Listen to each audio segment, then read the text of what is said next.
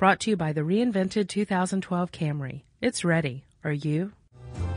Welcome to Stuff You Should Know from HowStuffWorks.com.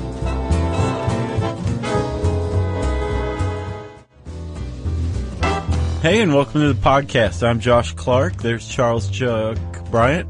Chuck Bryant. Yes, nice, Chuck. We'll get to that in a second. Do it again. That's awesome. Chuck's barking because this is Stuff You Should Know, and this particular Stuff You Should Know is entitled, How Do Dogs Perceive Time? And I said in dog language just then, I don't perceive time. That is up for debate, my friend. Up for vigorous debate. All right. So, Chuck, let me do a little intro here, a little lead-in, segue, whatever. I know, I spoiled your parade there. What do we call them these days? What are we what? Segues, lead-ins, intros? Intro. Schmeckles? Schmeckles. Chuck, about a year ago this month, France, made history, legal history. How so? They actually used a dog as a witness in a criminal case. Did they get the dog to, bark at someone? Yep. Wow. I kid you not. Well, like an intruder? At the very least, and I hope I'm not a Bangladeshi newspaper here, because I found it in the Daily Mail, which is not known for satire, but it can be known for poor reporting from time to time. But so you may have egg on your face soon? We'll find out. But there was a dog named Scooby that was brought into a... sounds less believable. It does, doesn't it? I should have forwarded you this article.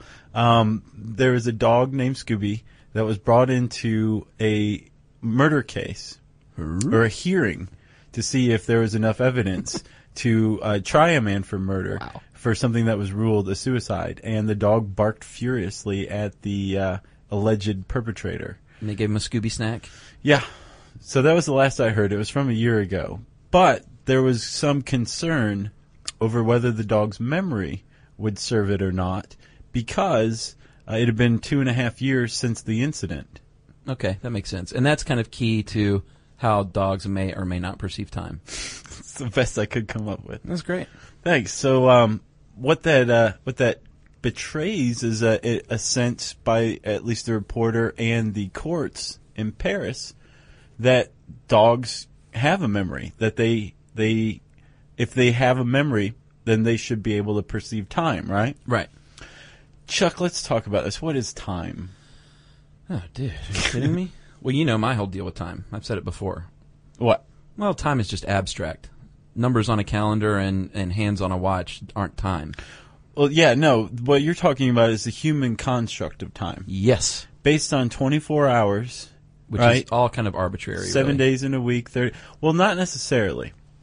Well, not anymore, it's not. Here's why. It was actually kind of ingenious that we should come up with a 24-hour day, because we have these things called circadian oscillators. Yes. Which are they're the fluctuators in our circadian rhythm, which Hormones. is what makes us fall asleep at night, wake up in the morning, body temperature, get hungry at certain times, neural activity. Right. The neural activity and the hormones are reactions to things like changes in temperature that are on a daily basis. Mm-hmm. Things like the changes in natural light. Right, sure. Right? So our reactions to these are circadian oscillators, and if you put them all together, like sleeping at night and waking up in the morning, that's our circadian rhythm. Right. But these circadian clocks actually exist on about a 24-hour period. No, that makes sense then. So, but like you said, days on the calendar and all that is a human construct. Yeah, yeah. So what we're trying to get to the bottom of is whether or not dogs can perceive this, not necessarily the human construct of time, right, but of time in and of itself, which is essentially a past, present, and future. Exactly. And I know that one thing that we will talk about, and maybe we'll talk about right now, is you have 3 dogs. Do you have any dogs? I have 2 dogs. What? Shut up. I have 2 dogs, and I'm actually fostering 2 feral puppy rescues, which you know. So right now I have 4 dogs. Do you want to get rid of those 2 dogs? Because we could get rid of them like that if we plug this on this podcast. Yeah, we're kind of picky about who we give them to. Okay, well, how about this? If you're not a creep and you love dogs, and you live in the East Lake area, of Atlanta, send us an email if you want one of Chuck's puppies. Very cute. Yeah. So anyway, if your dogs are anything like my dogs, and actually my cats too, they know when the food bell is going to ring. Sure. Actually, Emily calls it food abuse. They start the food abuse typically about an hour and a half before they typically get fed every afternoon. Mm-hmm. And in the morning, we feed them pretty much straight away in the morning, so they know then. But my dog Lucy, dude, comes in the room and looks at you with her head cocked, stamps on the floor with her feet, and goes, "Hum, hum." And I'm waiting for her literally to one day say, "Feed me." One day, I told Emily if she did that one day, I would be surprised for about a second. So, Chuck, here is where we reach the bone of contention. Right. Sorry for that pun. I'm not Jonathan Strickland. Your dogs do the same thing, though, I assume, right? Well, no, my dogs are fed constantly. They always have food. For some reason, I lucked out, and they just eat whenever they want, whenever they're hungry. I can't imagine that. It's pretty cool. My actually. dogs eat their food like it's the first time they've ever been fed. I've seen that before. My dogs, they're pretty laid back when it comes to stuff like that. Are they fat? No, really? No, they're healthier than I am. Well, they don't. They're healthier than a lot of people I know. No, they regulate their food intake on their own. It's weird. That's so weird. But I know what you're talking about. So the question is this: do your dogs know, based on past experience, that food is coming at a certain time of day? Not necessarily like 5:35 p.m., but say, as far as the dog's concerned, when sun is low in sky over there. Right. Are they Native American? Right, yeah. I was going to say. No, they're like Italians playing Native Americans. Right. What, you think I'm dumbbell? So, or is it a circadian oscillator? Well, that's the circadian oscillator. It could be, yeah. It could be. What that is they're using their memories of past experiences to predict the future, which is episodic memory, right, which is our construction of time. Or is this semantic memory, which is totally different but related? Do you want me to go into this? Because this is outside research. Well, I have no choice then. Semantic memory is, all right, Chuck, let's say that you have brain damage to your frontal lobe. I do, in fact. Which is where your episodic memory is, right, is located. That's the region that controls episodic memory, which is learning from experience, right? You could conceivably learn how to play chess, right? Right. But you won't remember where you learned how to play chess. Right, much like they say a baby learns how to walk and talk, but they don't remember that day you taught me how to walk. Right, they don't have to relearn crawling or walking or talking. On a day-to-day basis. Right, sure, because they learned it, and that's semantic memory. That's like facts and rules and possibly motor movements or right, whatever. Or, if I run into this wall, it's going to hurt my face because I'm crawling. Right, right. But they don't remember, somebody teaching them, like, come crawl to me, that kind of thing, right? So, yeah, that's semantic memory. Episodic memory would be like, what did you have for breakfast this morning? I had a fruit smoothie. You had a fruit smoothie. I remember what the light looked like. I remember what it smelled like. That is precisely episodic memory. And I should probably give a shout out to T.R. Zental, who I'm like just blatantly ripping off right now. The chess example was one of Zental's examples of semantic memory. And what you've just said is almost word for word an example of episodic memory. You said, you remember these other details. Sure. Whereas had you said, I had a smoothie this morning, I must have because I always have a smoothie, right? That would be, well, not the burping part, but if you always had it, then that'd be more like semantic memory. Okay. So we reached the question, do dogs perceive time, or are these reactions that appear like they're keeping track of time some way, maybe through a circadian oscillator, based on semantic memories? And there's been a lot of studies that are not necessarily on dogs, but on other animals, right? Yeah. What's this crackpot's name? No, Roberts? No. What's this guy's name? Dr. Roberts? Yeah. Oh, I have to say I'm going to take issue with Dr. Roberts. Yeah, William Roberts. He's an animal cognition researcher. Right. Right off the bat, you're taking issue with that. Not that title. part. Okay. No. Yeah, he did some studies on pigeons and primates, to name a couple, and long-term and short-term memory, as far as remembering a sequence that they would, I guess the pigeons would peck it out, and the primates would tap it out, and to get a reward. And they found that they have pretty good short-term memory for this kind of thing. Right, which is that's working memory, right? Yes. But But long-term is reference memory? yeah, but as far as the reference goes, they couldn't remember it that well if there was a big break in between. Right. Roberts actually wrote a very famous paper as far as animal cognition goes, where he basically said that he concluded animals are stuck in time. And I just made air quotes for those of you out there listening in podcast land. And by stuck in time, he means that they live exclusively in the present, that they don't have the capacity for forming long-term episodic memory. Episodic is the key word. It is very much the key Because word. I know at home you're saying, no, I taught my dog to sit when she was 1. That's not the same thing. That's what you're talking about with the baby learning how to walk. Right. But that's not, there's a lot of examples out there in nature that would kind of belie Dr. Roberts' idea that Let's hear it. animals or dogs are stuck in time. Well, a good one is squirrels foraging food Stocking up to for the winter. store for the winter and Yeah. doing it year after year after year. I believe Roberts actually addressed that and says, but they continue hoarding even when their stores inexplicably disappear, which I assume some researchers went and stole squirrels' nuts and then studied them to see what they would do. I don't understand that at all. I don't either. It seems like that would make them want to hoard. Yeah. So I kind of have an issue with that one a little bit, but it's possible I'm not entirely seeing that point all the way. I don't see the point. I'm not quite sure what he meant there. But there's also one about the bananas, right, Chuck? There were some primates that were given choices between more or less bananas. Yeah, and predictably, at first, if you offered an ape 1 banana or 2 bananas, they're going to take the 2 bananas. Sure. But they found that when they started increasing the number of bananas, like 10 compared to 20, they would just go for the 10 bananas. They wouldn't. He thought this meant they can't. They have no concept of the future. Like, maybe I should take these bananas because I might be hungry tomorrow. Right. Now, that's that I think Roberts fails to take into account social structure. Sure. Right? We know that we could use 10 bananas for tomorrow, but we also have things like preservation techniques or refrigeration available to us. That's what I thought, too. And if you go back in time just a few thousand years ago, to hunter-gatherer societies or even hunter-gatherer societies that are around now, they don't store food at all. They forage for what they need right then, and that's what they eat. I would imagine that would actually explain a lot of the primate decisions.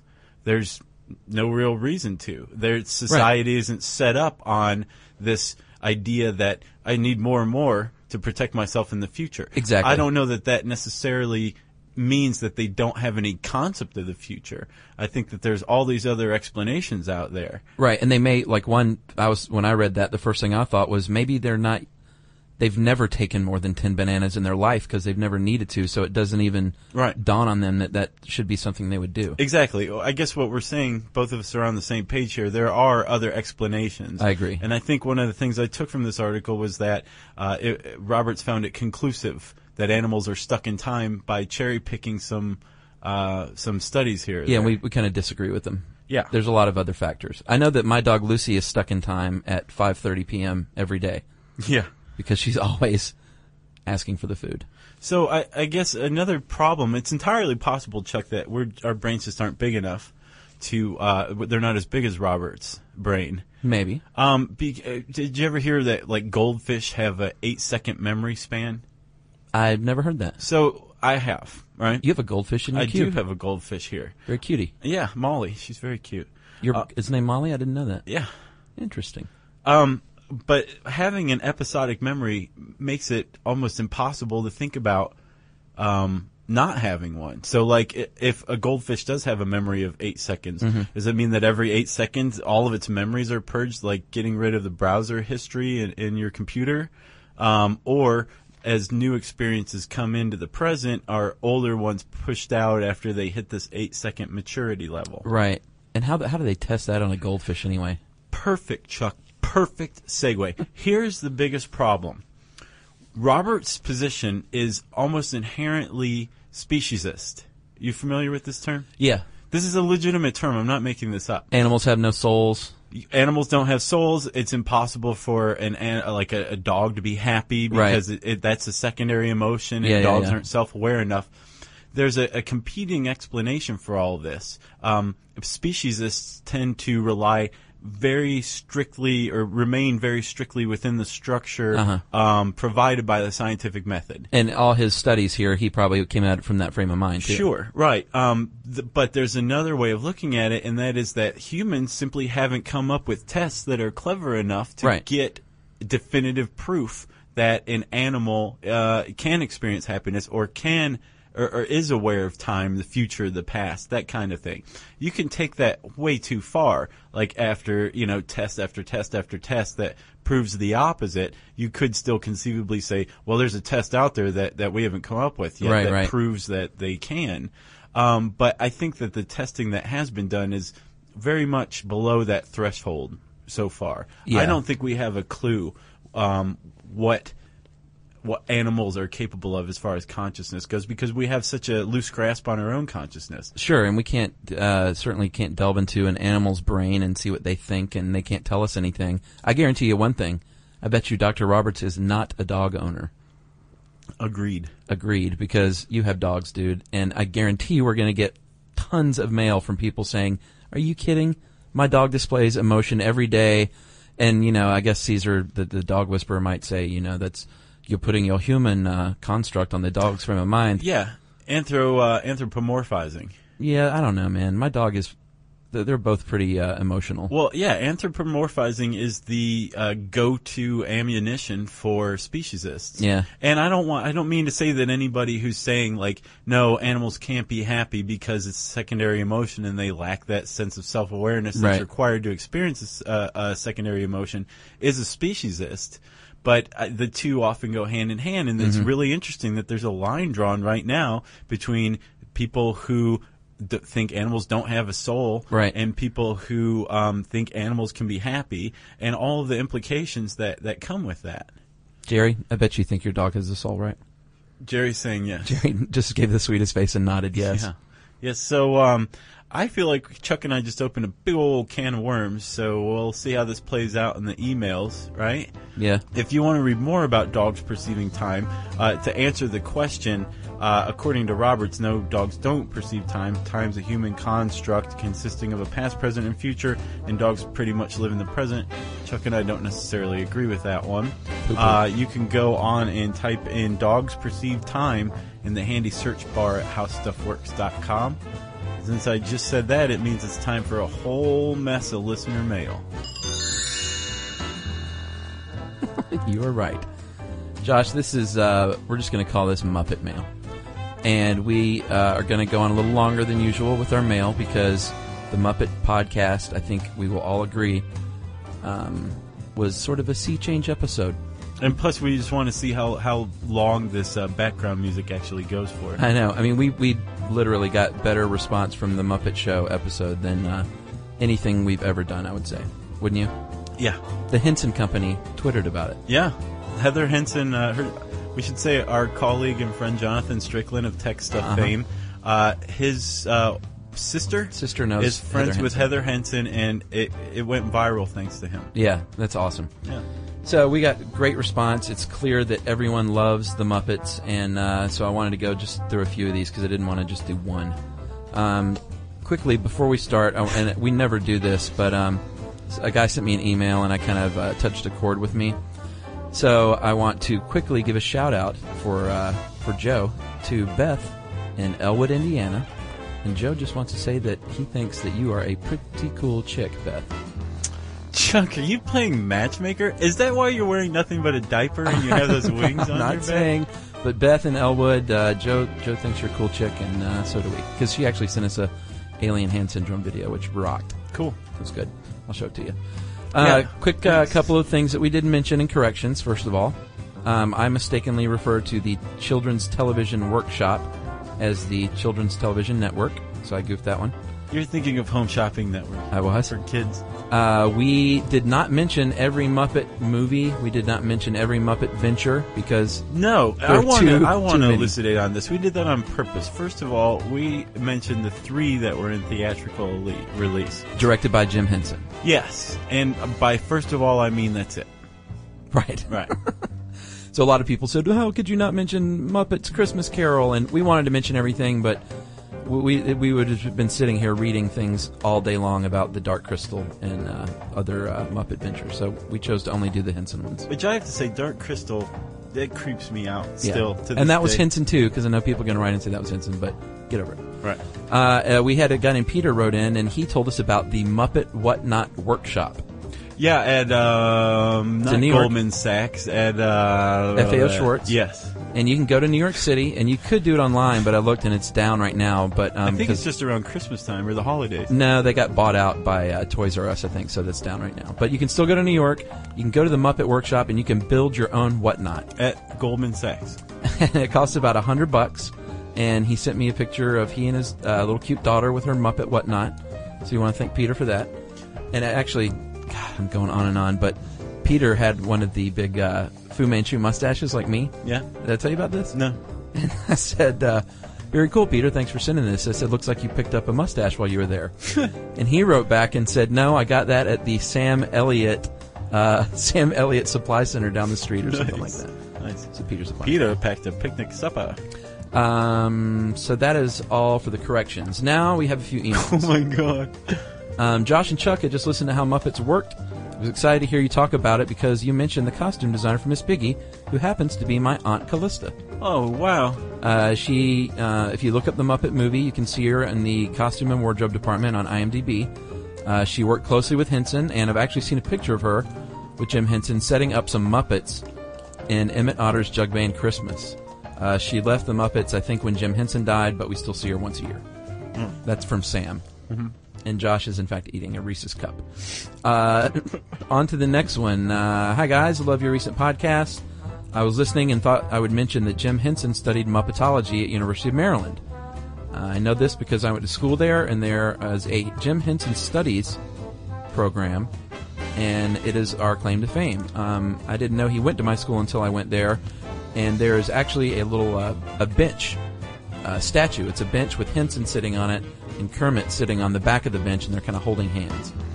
That is beyond cute. It is very cute. So, and she also says that this is from Alicia, that they have the rights to It Ain't Easy Being Green and Rainbow Connection. So their marching band actually plays that. At the University of Maryland? Terrapins. Terps? Yeah, go Terps. Moving on. Man, listen to this background music, Chuck. It is I never ending. know. We compared the Muppet Show to 30 Rock, and Phil of Linden, Washington has this to say.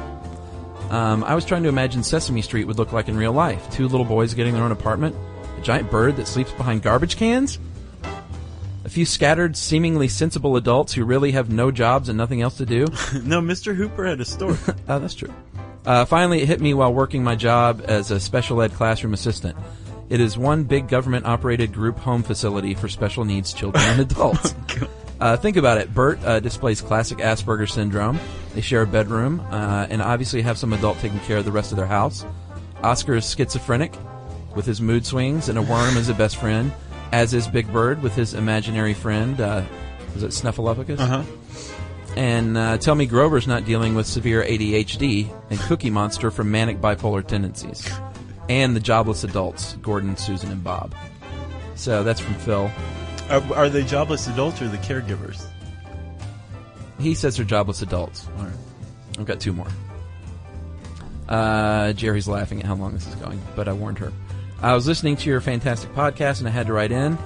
I am getting married at the Henson Soundstage next year. Sweet. So cool. He and his wife-to-be toured the soundstage. It was like being behind the scenes at the Muppet Show. We were honored as the first wedding ever to be hosted there.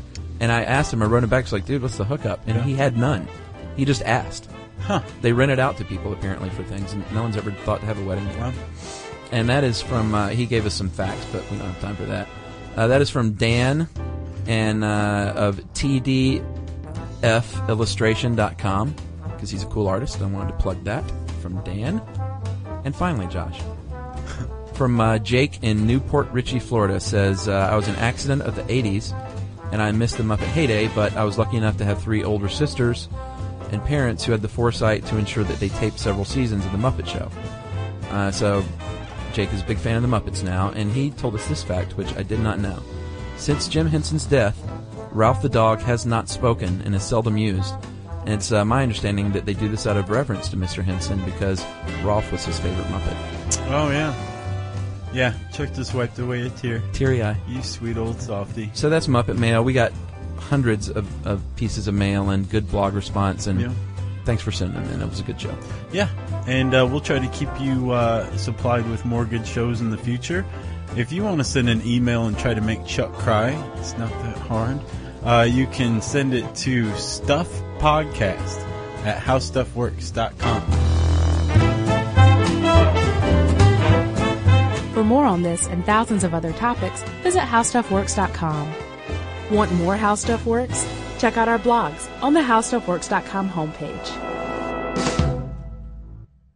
Brought to you by the reinvented 2012 Camry. It's ready. Are you?